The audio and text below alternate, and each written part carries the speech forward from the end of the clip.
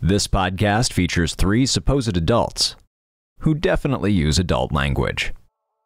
They're also supposedly writers who are definitely not procrastinating by making this podcast.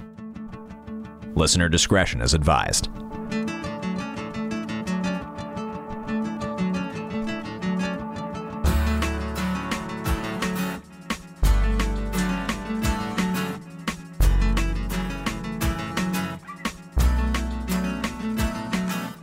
Welcome to No Bad Ideas, the storytelling game show where we take the worst ideas from the internet and try to turn them into stories that are actually good. My name is Gabriel Urbina, and I am your first Bad Ideas host. My name is Zach Valenti. I'm your second Bad Ideas host. And we're sorry to say that we are slightly Sarah-less today. I don't know why I say slightly. We are completely sans Sarah. In spirit. In spirit. She sends her apologies. She'll be back in action next week. But we do have a special guest star to join us today. They're a writer, a director, a maker of things, a filmmaker, a good friend of ours. It's Megan Wong. How are you doing? Great. Thank you so much for having me on. Of course. So great to have you here. Megan, if we listed kind of everything that you have done in your career, it would probably take the whole runtime of the show. No. Do you want to just say like three things that you've done, like three favorite projects that you have embarked upon? Well, most recently I did 2 videos for Mitski. That was really fun. Nice. She's a really good friend of mine. We had a really good time making them. So I did the videos for Stay Soft and The Only Heartbreaker. And then I worked on this show Shogun for FX, which is based on the James Clavell novel that's coming out hopefully next year. And so I feel like that's a good thing to plug. I was just a writer on it. It was fun. I worked with my old boss. Just a writer on it. Uh-huh. I mean, that's how it feels. But I worked with my old boss, Justin Mark. So I worked with on Counterpart, which is on Stars. If anyone wants to check out our Labor of Love that was canceled. We always champion Labors of Love that were canceled here on No Bad Ideas. Yeah. So everybody check out Counterpart. You can watch it on Amazon Prime. Nice. Yeah, that's a good summary. Yeah, that's a good primer. Everyone should go check all of that out. And you're also working on a couple of new things, which we may talk about in the back half of the show. So that's a little preview of things to come. But before we do that, we do have some business to take care of. This is, after all, No Bad Ideas, the show where we find articles or posts or just anything that describes some really terrible idea that somebody had. And then we kind of go, well, if we were a writer's room somewhere and the exec slapped this article on the table and was like, I want this to be a great movie. You have 10 minutes, come up with a pitch. What would we pitch them in that pressure cooker environment? I've got the first bad idea today. Zach, Megan, are you guys ready to jump on in? Ready. Absolutely. Alrighty. And dear listeners, if you would like to read along, there will be a link to this article in the episode description. Our first bad idea comes to us from the Huffington Post from their weird news section. And the headline reads, Man pushes peanut up Colorado mountain using unconventional body part. We'll get there. Like his dick? Safe for work. We'll get there. Oh, you know that we don't have those in this show, Zach. No, I know. So let's jump into the article proper. A 53-year-old Colorado man didn't crack under the pressure as he pushed a peanut to the top of a 14,115-foot summit this week. Colorado Springs resident Bob Salem marked the end of his 7-day peanut pushing odyssey when he finished his trek up Pikes Peak on Friday, KRCC reported. The man did most of the push at night, he told the radio station, and went through roughly 24 peanuts along the way. Salem, however, didn't use his hands to move the peanut along the 12.6-mile route to the top of the mountain. Waiting? For clarity, it was not the same peanut at the top of the mountain as it was at the bottom of the mountain? Well, because when you push a peanut up a mountain, there's some wear and tear on the peanut. Okay. And, over the course of 7 days, he had to keep replacing the peanut. So this is the conceptual lifting of yes, an aggregate single peanut. This is a statistical peanut. Yes, we're going to get to just like how pointless this exercise is shortly. Okay. Don't you even worry. But we're getting to Okay, the I'm gonna have words for the what is that world record? The Guinness people. The Guinness people? If they've acknowledged this, please go on. Okay, so he didn't use his hands to move the peanut along the 12.6 mile route to the top of the mountain. The man decided to let his nose do the pushing. His nose had the aid of a homemade contraption, as he calls it, a CPAP sleep machine with a duct tape spoon to it during his journey, according to KRCC. However, hold on to your butts because this is not the first time someone has accomplished the feat. In a segment on the mountain's Peanut Pushers, the Travel Channel highlighted Texas craftsman Bill Williams' journey with a peanut to win a $50 bet in 1929. I'm not religious, but the flood is coming soon. It feels like we deserve to be punished for this, yes. In 1963, Ulysses Baxter pushed a peanut up the mountain in 8 days, a record at the time. Salem reportedly beat the previous record by 1 day. Salem, who did the peanut push to celebrate the city of Manitou Springs' 150th birthday, is the first person in the 21st century to complete the push. All right, so that is what I have for you. A man pushes not one peanut, but a multitude of peanuts up a mountain using his nose at night to repeat an accomplishment that only happened because of a $50 bet in 1929. And since then, multiple people have been like, I can do that, but better. I can improve upon that. So how would we do this really low-key remake of Fitzcarraldo justice? 10 minutes on the clock, starting now. Well, I think the most essential thing is that we need to have a very compelling motivation. So if we want to try to make this good, I would argue that Mr. Salem's great-great-grandfather originally lost the peanut challenge. Oh. And therefore needs to like rectify. Well, actually we should pick a genre, but if like maybe he's being haunted and he needs to rectify this loss and make the dent in the Guinness World Book of Records to save his family's name. I also think for the movie, let's just make it one peanut. It's a little easier to understand. Sure. The peanut replacing is not going to be that cool in the movie. And that can even be a little bit part of the drama of like he needs to get there before the peanut is worn down to nothingness. Yeah, I think it'll be a little bit more compelling than a constantly replaced peanut. But seriously, taking other pitches on the motivation, we can go. No, I love this motivation. I'm more focused on maybe the sort of structural wrapper, just for some comps that come to mind. Okay, the rat race. I'm wondering, like, maybe there's like a lot of multiple people trying to push the peanut up the mountain. This is my question. Like, is it just that he's being haunted, or is it that the like biennial, sort of like the every 100 years there is the great peanut push and hijinks ensue, or is this more of a contemplative film where it's just like one man, one mountain, one peanut? The worst part is I kind of think that both could work. It kind of just like depends because there is the version of it where you just get like 8 of the funniest people right now. And it's like, I'm an eccentric millionaire. Whoever gets this peanut up the mountain in first gets $10 million. You're each getting a randomly assigned body part that is the only way that you can touch the peanut.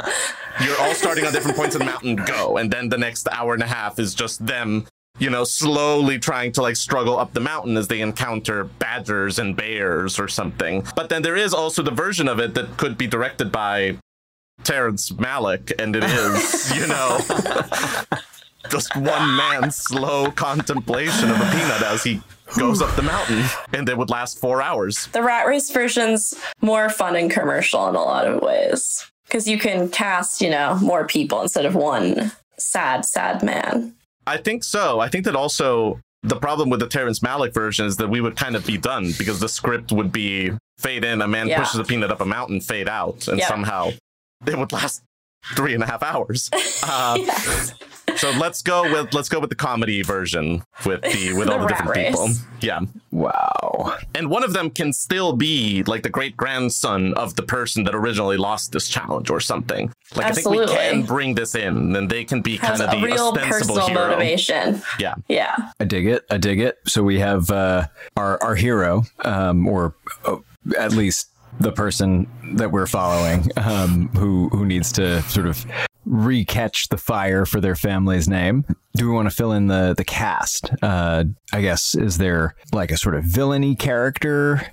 That's a good question. And I guess like the villain, if there was one, it could either be someone who's cheating or someone who is entering this race, but they have like a lot of, like advantages that they've bought because they come from wild privilege or something like that. Like someone that just kind of has some unfair advantage over everyone else, maybe? It feels like, what if there's the rich great-great-grandson of the original winner who has Oh, shit. the family's name, and therefore it's a bit of a family feud. And then the craziest person can win, of course. And then maybe they both have foundations that they want to donate their money to. I like it a lot. But the grandson of the person that won, that prize money has now compounded over time. So they now have extreme wealth and can, have all of these advantages because their grandfather won however many years ago. I like that. The $50 has turned into... That's right. When that money was backed by gold. To $5,000. I think we can also inflate the original price. It can be however much. Yeah. Maybe it should be property. The unfavored person, the person who we would be sad. It would be a sad ending if they won. Maybe they've taken their family fortune and they've sort of parlayed it into being some kind of like a prank YouTube sensation. So the whole world is cheering for them just because they don't know about the other. Our underdog. Sure. Yeah. And then they've cheated. Maybe the original one they suspect has cheated before. So we have a little parallel so that the new cheater learns a little bit of a lesson at the end. And then someone else wins the money and they split the prize with both families and the family feud's resolved. Nice. I really like it. I dig it. That also shook the possibility in my brain of sort of time jumping where we have like the great grandfathers. Yes. It's actually a film about intergenerational trauma. Yeah. And that's the low-key pitch for the movie. They used to be best friends that had a falling out over their peanut bet. Because the bet was for the house. And somebody lost their home that's now worth millions of dollars. Oh my God. Wow. Not the title, but the like the sort of marketing line. What's a peanut between friends?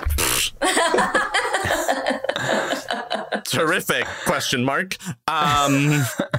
Okay, but I really do like this sort of, dueling timelines thing, because you can kind of, if you're cutting back and forth between them, you kind of know how it ends. But at first, in the past, they're such great friends and they're helping each other with adversity. As you are kind of filling in the like, what happened? Like, what drove these people apart? And it can be twisty and turny. All right, I like that quite a bit. And maybe just to like bring back in losing your peanut, maybe the original winner ate the other guy's peanut. And that's how he lost, was there was no peanut to push. Wow. A real cheating move. And our contemporary characters maybe have a moment where they have a standoff, and one of them, the guy whose grandfather lost, had the chance to eat it, but has more character than that. And I think the losing family's flaw is that they are a bit arrogant, because I think the losing family should have challenged them to the bet, thinking they could never lose or lose their house. Right. And then this new family has the same sort of arrogant flaw of like, well, this is like what we have to do. And so that can be their little arc. It's what we do. So I want to raise the stakes a little bit. Which one of them has a peanut allergy?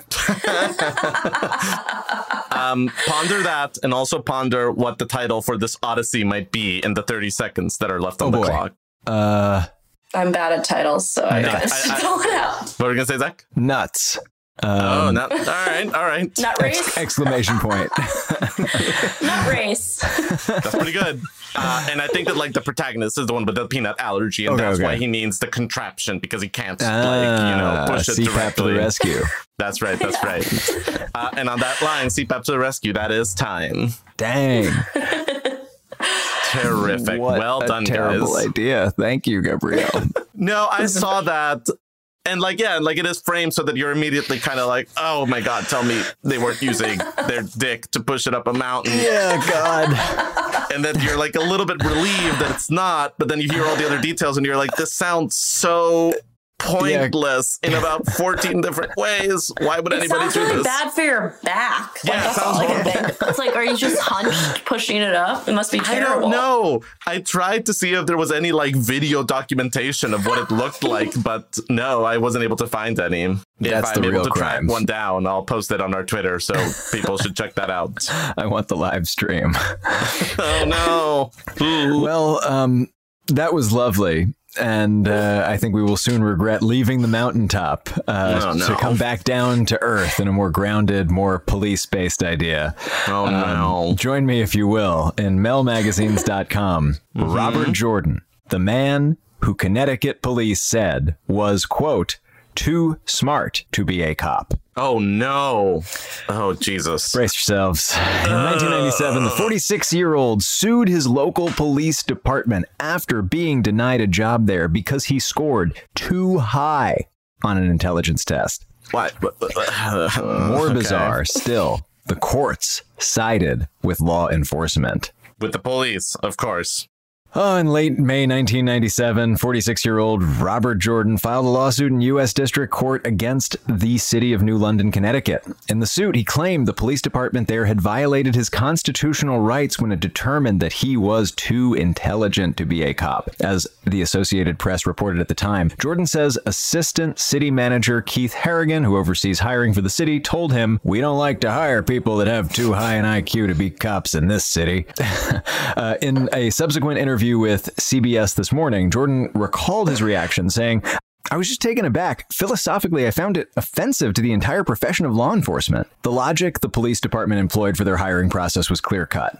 Any applicant who scored too high on the intelligence test would grow bored with police work and would leave law enforcement. New London estimated it spent $25,000 training each new police recruit, so they couldn't afford to lose money training applicants who would quit police work soon after leaving the academy." The screening process that Jordan underwent was conducted by a company named Law Enforcement Council of Southeastern Connecticut, Inc., and the test he took was a well-known assessment called the Wonderlic Personnel Test and Scholastic Level Exam. The manual that accompanied the test listed recommended scores for various professions and cautioned that because overqualified candidates may soon become bored with unchallenging work and quit, simply hiring the highest scoring employee can be self-defeating. Per Jordan's suit, Jordan scored a 33, but the average police patrol officer scored a 21. When Jordan overheard that the department was interviewing potential new hires and he wasn't one of them, he asked about his prospects. The assistant city manager informed him that unfortunately he didn't fit the profile. At first, Jordan assumed it was due to his age. At 46, he would have likely been the oldest cadet in the academy. But he filed an administrative complaint with the Connecticut Commission on Human Rights and Opportunities. Get that FOIA request, yeah. And that's when he learned it was his high Wonderlic score that was actually the issue. Quote, "We all know talented, intelligent people that pursue successful careers in law enforcement," Jordan said at the time. "I just couldn't accept it. I found out there was absolutely no evidence. There is no connection between your basic intelligence and job satisfaction or longevity on the job. Plus, he simply didn't like how this looked. Quote, "What kind of message does that send to children?" he asked. "Study hard, but not too hard?" And so he went to court and accused the city and the New London Police Department of violating his right to equal protection under the 14th Amendment. The city, meanwhile, argued that the police were, in fact, able to exclude Jordan based on his smarts. Amazingly, the city won. A judge agreed that there was a reasonable expectation that cops not be too intelligent. Jordan appealed that decision, and in 2000, he finally got his day in court. But once again, he lost. The Second U.S. Court of Appeals in New York upheld the Connecticut District Court's decision. The ruling was centered on the legal determination that Jordan's 14th Amendment protections hadn't been violated since the, quote, same standards were applied to everyone who took the test. The most frustrating part for Jordan was that the court determined it didn't matter if smarter cops were indeed more likely to leave law enforcement. Instead, the legal question came down to whether Jordan's constitutional rights had been violated. As it was explained in the court's decision against his appeal, we conclude that even absent a strong proven statistical correlation between high scores on the Wonderlic test and turnover resulting from lack of job satisfaction, it is enough that the city believed, on the basis of material prepared by the test maker and a letter along similar lines sent by the Law Enforcement Council of Southeastern Connecticut, that there was such a connection. Plaintiff presented some evidence that high scores do not actually experience more job dissatisfaction, but that evidence does not create a factual issue because it matters not whether the city's decision was correct so long as it was rational. In other words, all that matters is that the city, quote, believed the test worked. As long as that belief was equally applied, no constitutional rights were violated. In the face of defeat, Jordan accepted his fate, but when he spoke to the press, he painted himself as the new face of discrimination in 1990s America. Oh boy. This kind of puts an official face on discrimination in America against people of a certain class, he explained. I maintain you have more control over the most pressing kind of discrimination in America. We must do something about it. That's right. Bad ideas ensue. I maintain that you have no more control over your basic intelligence than your eye color or your gender or anything else. But there was a silver lining for Jordan. After his testing debacle, he was still able to land a new job at the Department of Corrections, proving that at least he wasn't too smart to be a prison guard. Wow. And with that chilling resolution, Jesus. I put 10 minutes on the timer. Please, dear God, rescue all of us from this train wreck. What do you think, Megan? Do you have like an instinct about where to take this horror show?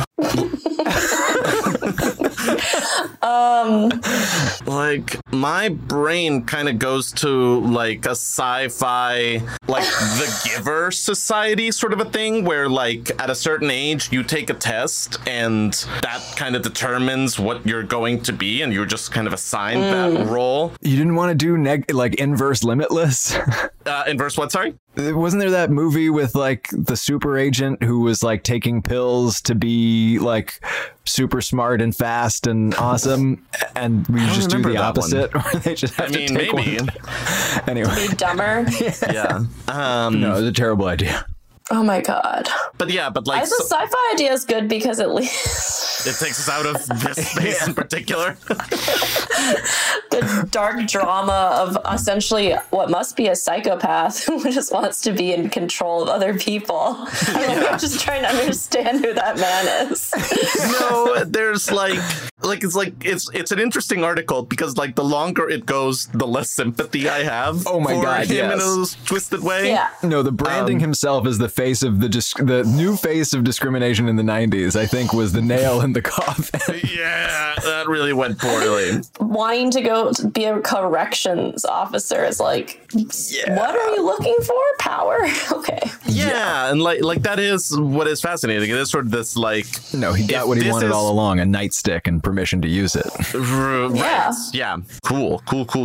Jesus. But yeah, something where this idea of like you have to take a test and, you know, kind of taking it to the logical extreme, because the article does mention we recommend not just cops, but for all roles, you know, if you are too intelligent, don't get this job because you'll get bored and leave.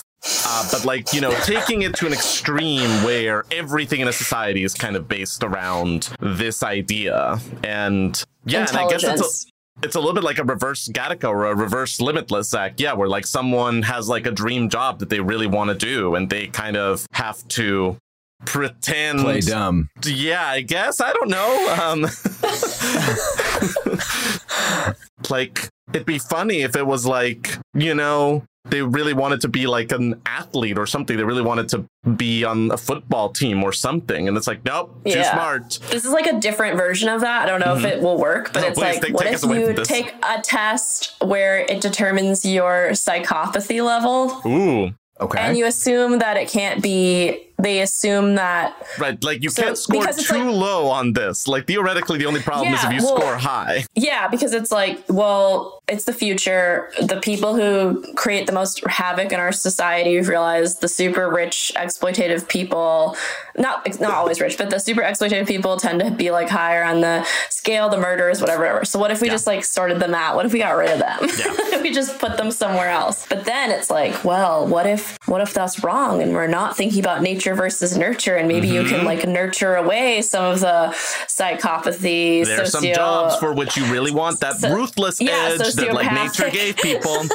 Come on. So maybe somebody scores high on it, but like they become an adaptive psychopath. Our main character in the good egg section, trying to prove that they can be, nurtured into psychopaths are people too.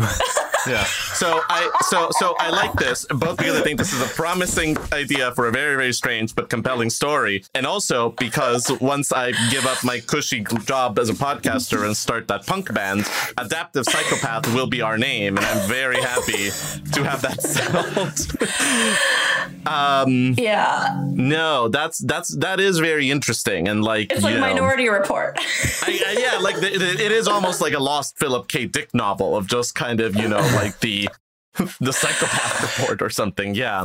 I wonder if like the frame protagonist sort of in the like Jay Gatz is not the narrator in The Great Gatsby, is like the sort of like researcher, like vaguely like a Brave New World-y of, you just have the person who's like, they've got their logs of like, today was day 1 with the new patient.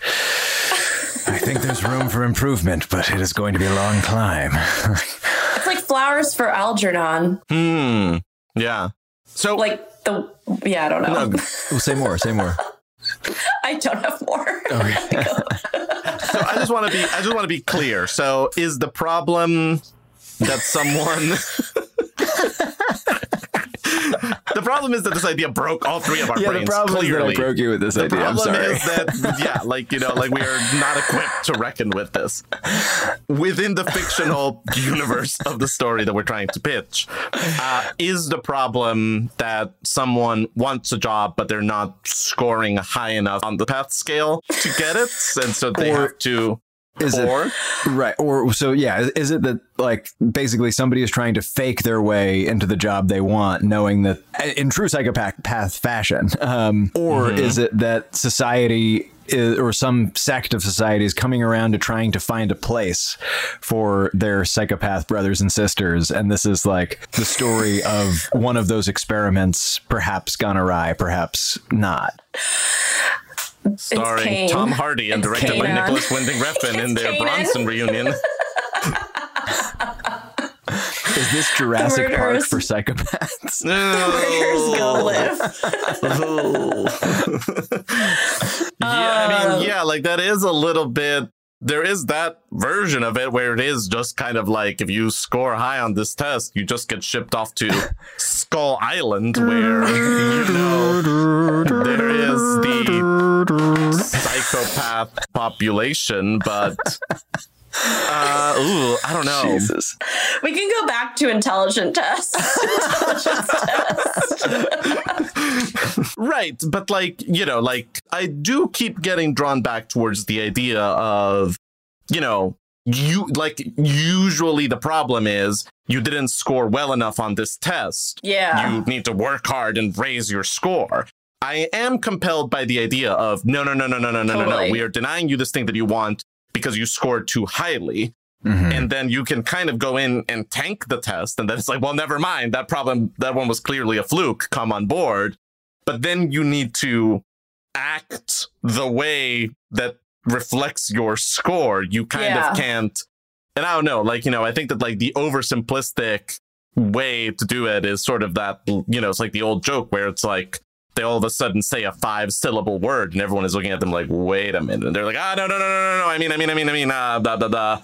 and they say like, you know, the like much more basic version of it. I still feel that is like punching down in a bad way, but yeah. What if we did the indie character drama version where it's just like this guy really wants to be a cop, scores too high, has to feed his family, plays really dumb, then over the course of the movie realizes like, wait, I am too smart to be a cop because cops shouldn't exist, and now I don't believe in cops at all, and I have to fight against the whole policing system because I was so smart. I see all the cracks in it. Now I'm like an activist. I mean, I think that is the only way to probably make something that resembles the original story in a, like, you know, forward thinking, if kind of like the conversation that we're currently grappling with about policing in America, especially if this is set in America. I think that, like, you know, if this was a story set in a different place, like a quiet, like Swedish township. Yeah. And they use that. Maybe if you kept the legal stuff is more of if you wanted to make it a legal drama, the legal stuff is more of like a compelling way that the argument's not like I'm being discriminated against, but more like, what does it mean for our policing system to have these people be intentionally less intelligent so they don't poke holes in how flawed it is? Yeah. Absolutely. Somehow. And with that incredibly timely, prescient, and incisive question, that is, in fact, time. That ate us alive, Zach. Jesus My Christ. God. Well done wrestling with maybe the worst idea I will ever bring to this show. Wow. No, but like, again, like just kind of like the arc of that man, as you learn more and more from the article, is absolutely boggling. My lord. It does, in fact, get worse and worse, which is why I thought it might be a good fit. Yeah, it was great. We're going to go stare into the abyss for a minute and be back after these messages.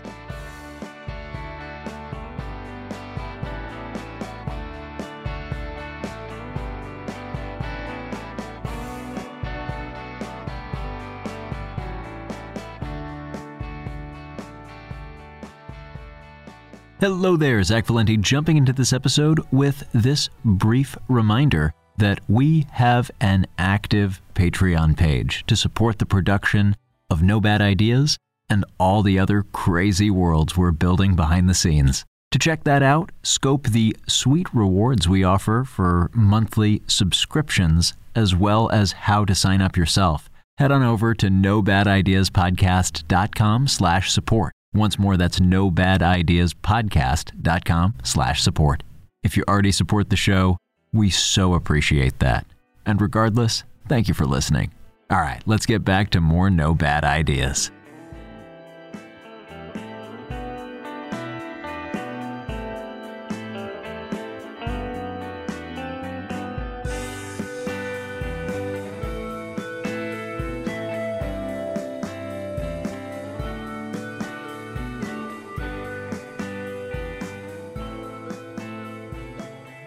Alrighty, welcome back to No Bad Ideas after those blisteringly fascinating messages that we just heard. Weren't they great? So we are here with our good friend, Megan Wong. And Megan, as we said at the top of the show, you've done a lot of different things. But the one that I thought maybe might be an interesting place to begin with, because I'm selfishly very interested in it, is some of the work that you've done with music videos. Because here at No Bad Ideas, you know, we take two bad ideas basically as a prompt and try to spin off a story from that.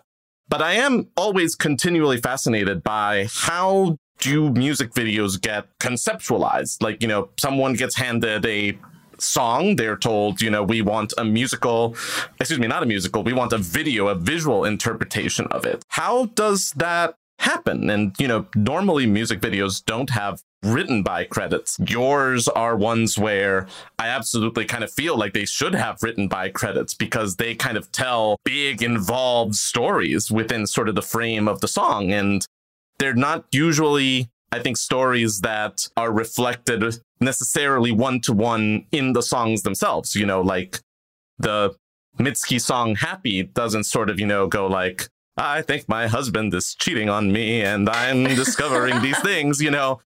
You kind of like created a story around it. So how does that process begin and unfold for you? Kind of, you know, when you are assigned, or when you kind of assign yourself the idea of a music video? Kind of where do you start thinking about what that music video is going to be? So when you get sent a music video, there can be a bunch of different prompts. So a lot of times it's called a brief. And so there'll be a brief where it will say the budget, when they want the video, the song, you'll get sent the song. And then sometimes, but not always, you'll get sent a visual deck from the artist, or like a couple references, or just like a general idea. They're usually not very fleshed out, but it depends on the artist. Like I've been sent stuff that's fully fleshed out. I tend not to do those. I prefer sort of like an open brief. So what I do is I listen to the song. I see if I connect to it emotionally, because that's kind of the most important thing to me, is that I just feel like it's saying something or provokes something that really resonates with me personally. Totally. And then I listen to it a lot, and often like write the lyrics out myself instead of reading them what they sent, and I just kind of write it out and like break the song down. And then I think about like two things at once. I really like world building, so I tend to think first, ooh, like what's a cool world that this song could be set in. And then the other thing I think about almost simultaneously, or like in a different part of my brain, is what's like the emotion that this provokes in me. And then I think, it's like for the Happy video, the song's called Happy, but it's not a very happy song. So it really reminded me of like 1940s and 50s melodramas where you have like a woman kind of like trapped. And incidentally, like, folks, if you have not seen this video, yeah. highly encourage you to just hit pause on this episode momentarily, head over to YouTube, search Mitski Happy, and we'll see you in 3 minutes. It's a fantastic music video. Thank you. So that kind of reminded me of that. And then I was just thinking like, okay, what's like an experience I've had that's personal to me? And I remember being in a relationship with someone where I felt like I kind of thought they were cheating on me, but I wasn't sure. But then I sort of realized they were, like lacking in empathy. And that was sort of worse almost. It was like I've been dating someone who's like maybe more of a monster than just like a cheater. Yeah. And so I was just trying to encapsulate that within like some type of narrative. And that's kind of how I approach all of them. So I just try to think, that's how I approach writing in general, is I just try to think like, what's an emotional experience that I've had that I find really interesting or personal to myself? Because I do think the Scorsese quote that like all the best art is personal is really true. And you really have to locate what is meaningful to you, because it's so much work and you just have to really care about it. And then I work backwards from there. So that's awesome. For the Only Heartbreaker video, I was like, well, this song makes me feel like all those times when you just feel like everything's out of your control and everything you do is wrong and you can't fix it, and you just like everywhere you step and go and everything you do, you just feel like you're bad. You're a bad person. And so then I just kind of made like a metaphorical story where she essentially is Midas touch, which I didn't even know what that was when I wrote the treatment, and destroys the world. But I think that's because it's a feeling that people can have. So I try to start with like the feeling or the emotional experience over anything else, because also that's what I find most interesting and compelling about film. Like I go to the movies to feel things, to kind of like have a cathartic experience or just be provoked in some way. I don't necessarily go to the movies to think or like learn. Those aren't things that I really get. Like I'd rather read a book or an article. I think that's like what's fun and powerful about cinema, is that it's the stuff that you can't, it's the intangible. It's the intangible emotions that you can't necessarily describe, because otherwise, like, why are you watching a movie or making a movie or making art or painting or whatever? So that's kind of where I start. And then I just work from there. And like sometimes I do have like limitations with the artist. Like for the Stay Soft video, Mitski really wanted to dance. Okay. And so I was just thinking how to integrate that. And then for the Hana Vu video, she wanted it to have like kind of a gritty look. So I took a lot of inspiration from Hong Kong movies, like Too Many Ways to Be Number One and other things like that, and like using like more of a wide angle lens, and like just worked that into my idea, right? Like, so, you get some visual limitations, or like, because it's still the artist branding themselves. So you still want to work closely with them. What's great about music videos though is that's like, I think sometimes people watch and I think, oh, it's like the artist. And I think, yeah, that's true. But if you're making a really big movie, you still have to work with the actor's persona and like really integrate it into the work. So in a way, I think it's like very good experience for that, where you have this is a person and it's a real person who has a point of view and a set of skills and strengths and weaknesses that you have to also make work into like whatever you're doing. And so in that sense, I find it to be like a really good and you still have to do it with any movie, but I think, the bigger the star, the more the baggage. And obviously musicians have like a lot of baggage by nature of being musicians. That's awesome. Seriously. But yeah. Yeah. Now, you said, I think the No Bad Ideas favorite term based on the questions that we get in our email inbox about writing, which is world building. Our audience really can't get enough of that world building. Which I find fascinating because it is sort of routinely something that everyone kind of has like a general sense of what we mean when we talk about world building. But the more that you kind of like dig into the details, everyone sort of approaches it at least slightly differently than everyone else. So when you sort of say that, you're really fascinated and drawn to world building, what do you mean by that? Sort of like, what is your world building approach, as it were? I just really do care about, I don't know, it changes over time, but I like aesthetics. So I like things to look like they're planned. I think that's why I like, like a classic Hollywood Douglas Sirk melodrama, because it feels like there's thought put into every frame and every decision. I like movies like that. Not everyone does, but those are movies that I like. And so to me, world building is like, it depends. It's hard because it also depends on what it is. If it's sci-fi, which I've worked on before, then it's very like, how does this world work? How do these people function? How does this society build? And those are almost like really big questions. But if it's not sci-fi and it's more set in a time period, then it's also like, how does that character work within that society? So for me, everything with writing for me and filmmaking kind of boils down to character. So like, it's like, what's the world that this character lives in? How does this person inform what she brings into her house, what she wears, what she does, how she interacts with the world. And sometimes that has to do with like large societal questions that are, like impacting that person, or it can just be like a small relationship. But I think that when you feel sad and you buy a plant, there's an event in your life that makes you feel like, I just really want like this plant to take care of. And like that says something about you as a person. And so then you sort of can build a world all around those little decisions. And to me, that's what's fun about world building. But also like from an aesthetic point of view, it's like, ooh, I get to like play with the look of a 40s, 50s melodrama, or like, right. Oh, fun. Like I'm going to try to recreate, like for the Stay Soft video, it's just like, I just really want to recreate like this romanticism painting vibe, but have it be a little bit fake looking. So, it's like a little bit of a fake world. Like I'm very interested in like things being artificial.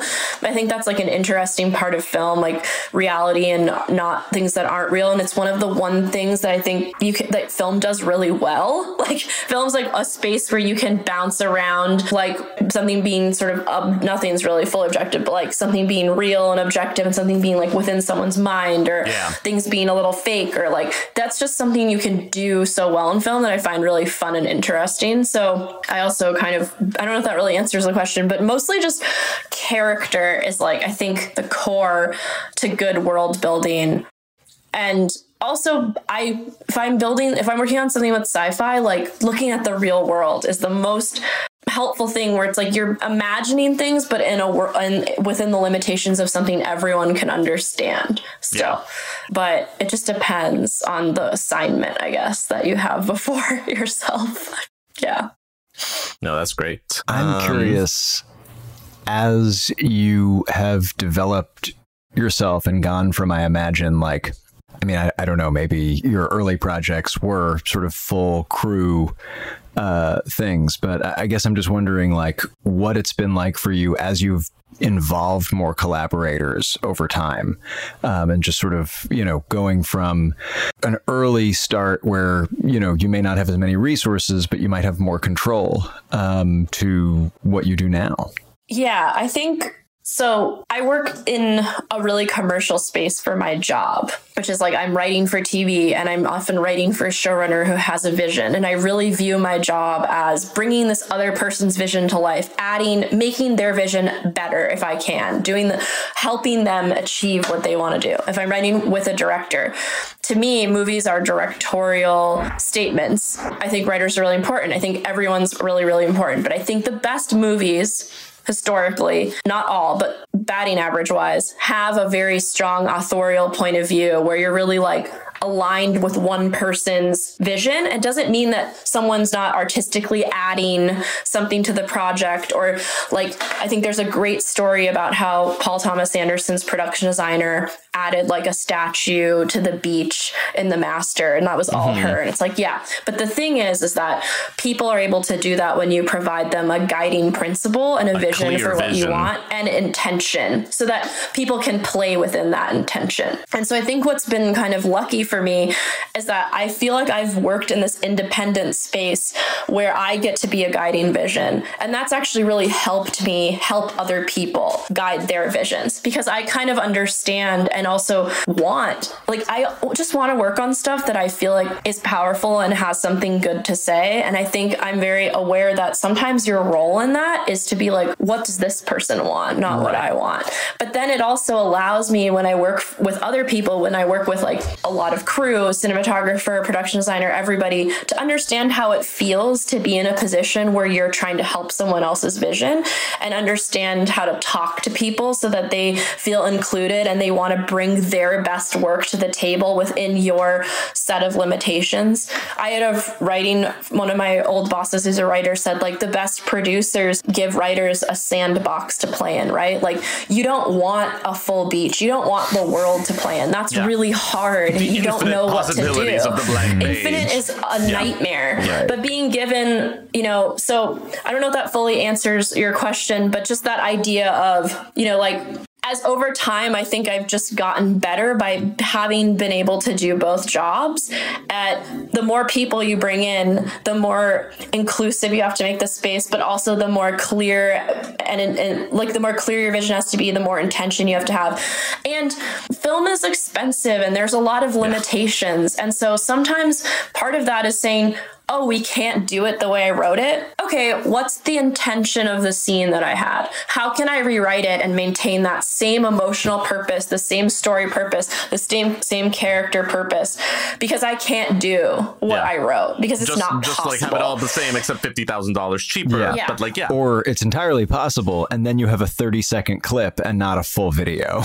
Yep. And you just kind of have to make and then that's sort of my job if I'm working on a show. It's like, okay, the showrunner wants this crazy, crazy thing. We can't do it. How do we brainstorm an idea that still falls within that purpose for the story that's going to cost less money or be more efficient or do what they want? Yeah. So it's kind of like, that's awesome. Not dissimilar to what I was saying before about coming up with a music video idea, where if you kind of start with a target of like the experience you want to create or the emotion, or then there are a lot of possibilities within that can work, and you're sort of just like figuring them out. And that's what I think people mean when they say writing can be like math, because in that sense, it is a little bit mathy, where you're like, well, I need 2 + 2 = 4 here. Yeah. And it's just not numbers. It's like concepts, and they need to like create something. And that's sort of the way that I think about it.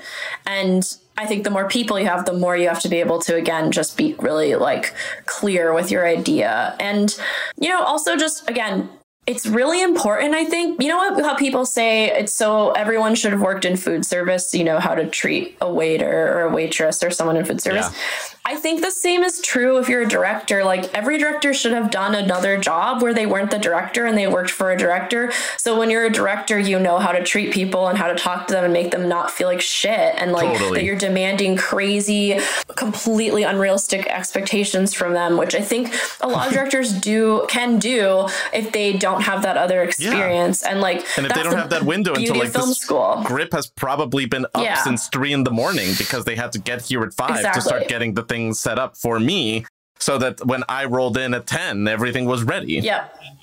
It's just having that compassion really just for what people are going through and doing, and that it is for your creative vision. I mean, it's such a privileged position to be putting yourself into, and it does require probably like a fair amount of delusion, but I think that it is important, and like that's the beauty of film school, right? Like I worked on so many thesis films my sophomore through senior year, where I had this micro version of that, where I was an AD, a production designer, a producer, a cinematographer, like, and it seems so silly to say that it was in film school, but it was in film school where you sort of learn like, wow, I really didn't like being talked to that way. I really didn't like being expected to spend 19 hours on set with you because you wanted a certain shot. That wasn't actually that fun. And my motivation did go down, even though I stayed. And you just having those experiences baked in. Or even just like, I don't understand why you need this like crazy complicated shot. Like, I don't see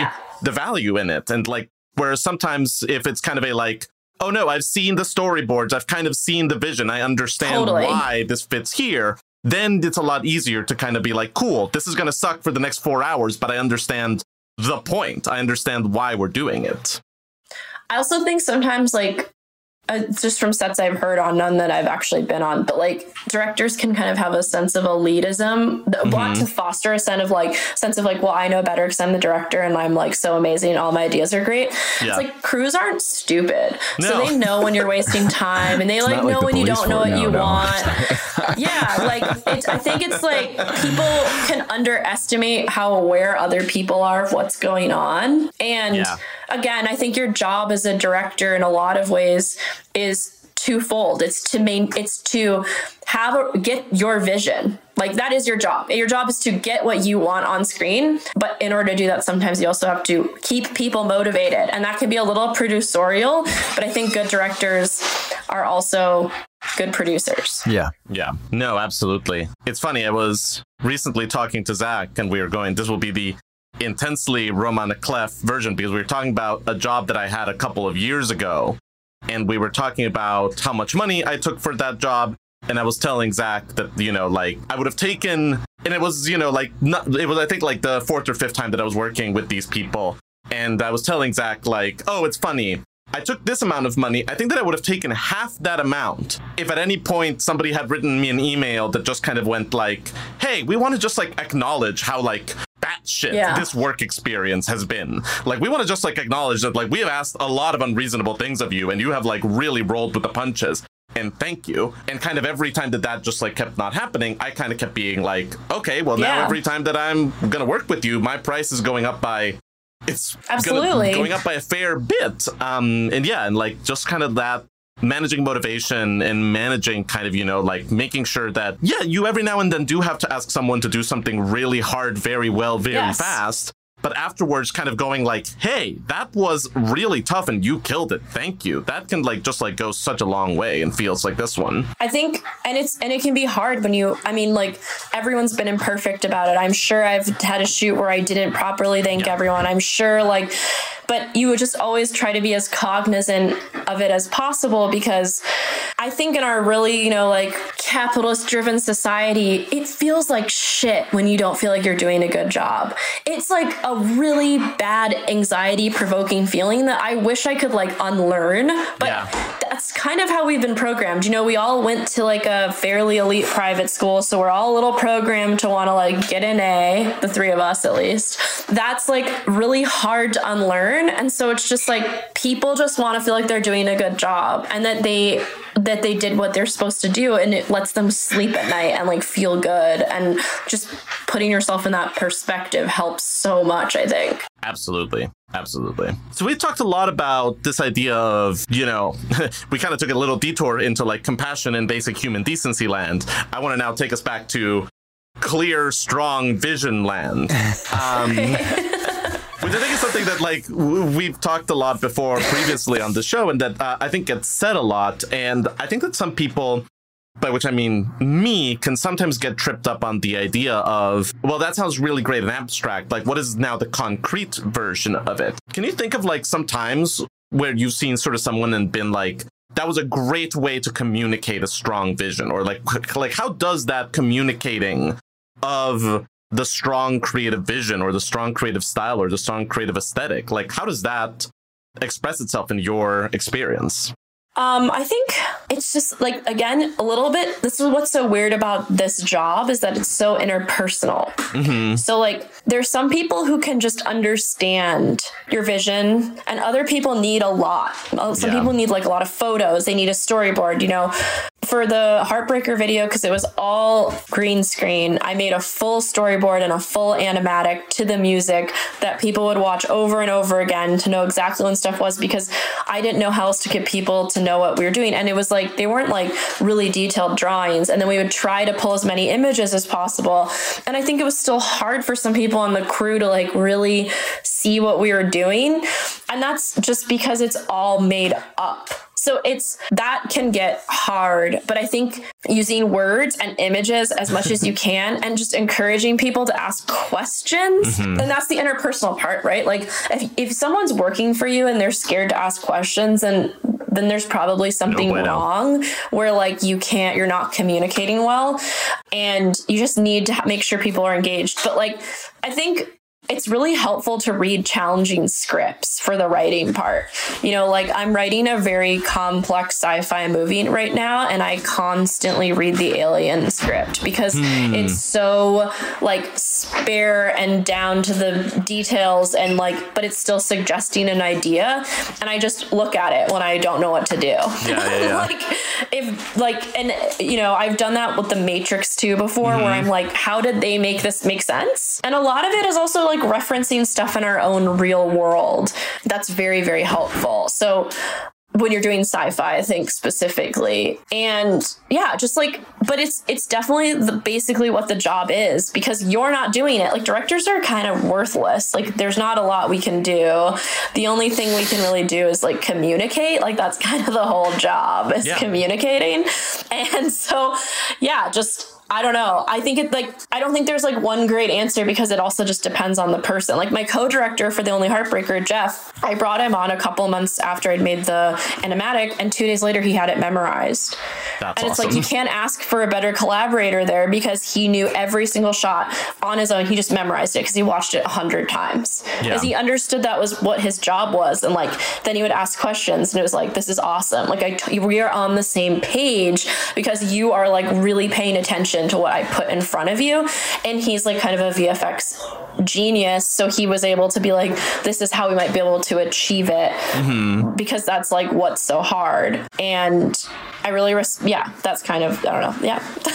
No, that's great. That's awesome. I know we have to wrap up soon, but really quick, I just wanted to sort of double tap on that tech stuff as a gearhead myself, and just curious to know sort of where the line is for you in enthusiasm around new things, like sort of the new renaissance of rear projection stuff with the volume and all of these new tools that are out there to let people tell stories that would otherwise be impossible. I would love, we almost used a volume on The Only Heartbreaker video. I really, really wanted to, because it would have been a really cool learning experience.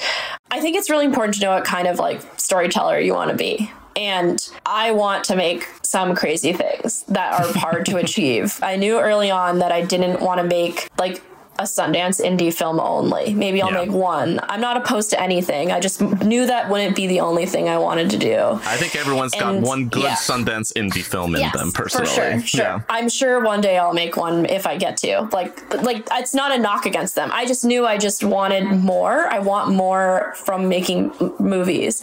And so I love just challenges. Like I actually approach a lot of stuff that I do, especially with music videos, is like, what am I learning from this? What's the thing I'm going to learn? It's like the first video I did, I was like, I'm going to focus really hard on performance. Sorry, my dog keeps coming over and like breathing heavily. It's all good. I was like, I'm going to really focus on performance, because I feel like I need to get better at directing actors. And I kind of just focused on that, or like, and I wanted to be proud of that. And like, or on another video, I'll be like, I just really want to achieve this one thing. And I think that's helped me as somebody who can have like imposter syndrome or perfectionism, because it's like then the goal isn't to make something perfect. It's like to learn. And it's also more fun to learn than to try to like have this unachievable goal essentially. And that's why it's so fun to approach new things. Like, I think that's a really good way into it. It's like, this is the first green screen fully VFX video I've ever made, and I'm going to learn so much, and it'll probably have problems, but it's like, that's, you know, like what's fun about it. And then I also feel way more confident now knowing my own limitations working in that medium. Because the other thing I think what makes a really great director is there's an amazing story in this book by, I'm going to forget the name right now, but it's a book about the studio system. And there's a great chapter. I always tell this story. I'm going to like die and people will be like, stop telling it. But about Alfred Hitchcock making a movie with David O. Selznick, and it was Rebecca.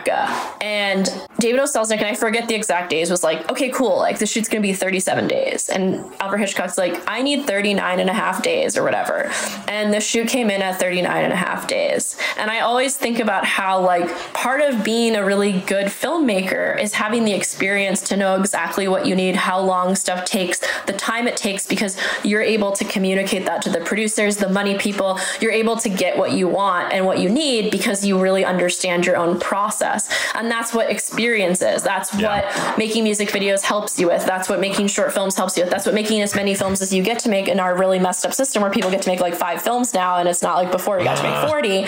But like, you know, you have to get that experience in whatever way. And it's not just about, it's like, I guess I think of it as, it's not just about like, how did I tell a really great story? That's always a priority. But sometimes what you're also learning is, I really should have had a 3-day shoot. Like, to make this what I wanted, I really needed 2 more key grip. Like I needed 2 more grips to help the key grip. We didn't have enough people. Like, that's what I feel like cinematographers are constantly learning. It's like, what do I need to make what is in my head happen? And some of it is just as functional as like, you know what, when we were planning this, like we should have had more time. I should have rehearsed with the actors more. Like we didn't do this, blah, blah, blah. You know, when I do a choreography video, like I'm really lucky because people want to do this with me, but like we do the choreography for like a week and we practice it and we film it the way we're going to shoot it before we shoot it. And that is like, we break it down based on what it is. And like that helps you make something good. And I've heard about videos where they do the choreo the day of and they make it that day. And I'm like incredibly impressed by that because I couldn't do that. But it's like, you have to know what your quality standards are and like try to make that happen. And so much of it is just time and money. Like obviously everyone wants more time and money, but you just have a way stronger argument to get it if you have the experience to say, I need that. Like that's why somebody like, you know, a really big director can demand so much because they know they're not bullshitting. So I think that's like why toys are fun anyway. Like a long-winded way of saying why, but yeah.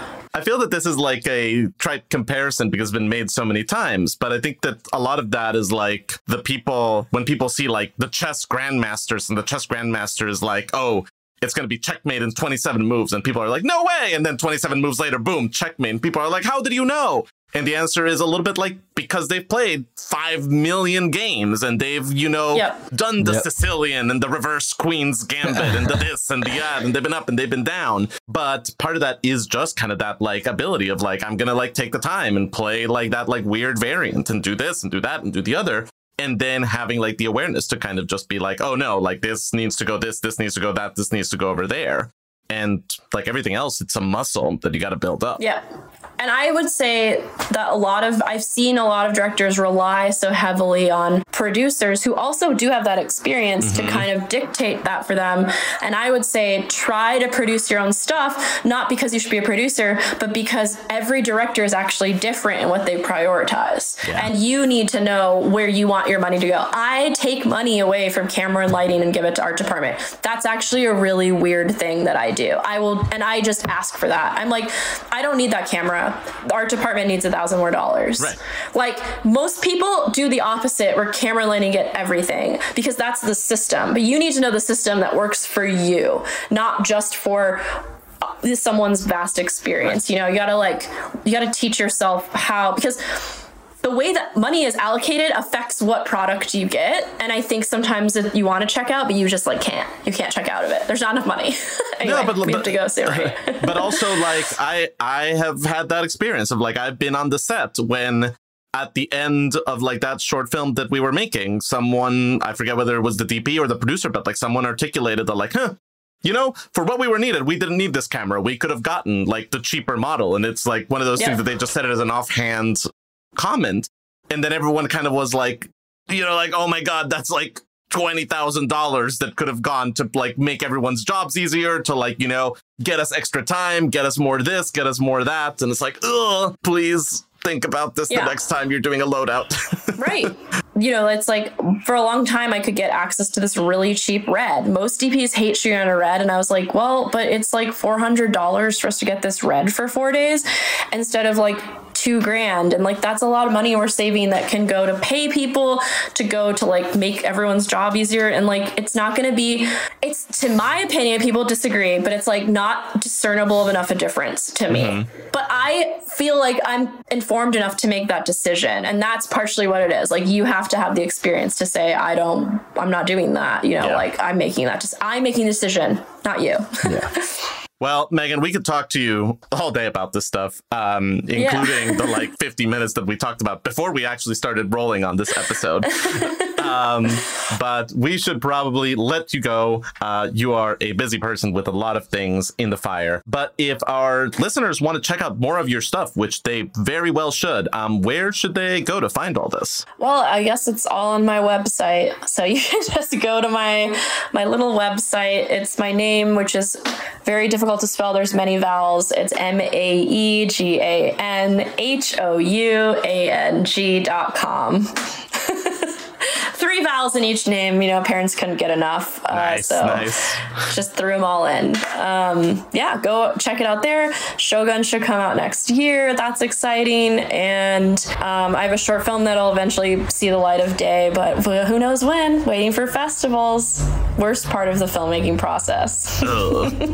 Well, we can't wait until it sees the light of day, because we really want to watch it. And when it does, or when Shogun comes out, whichever comes first, we'll definitely have you back on so we can talk more about that and keep this awesome conversation going. Thank you so much for having me. Such a pleasure.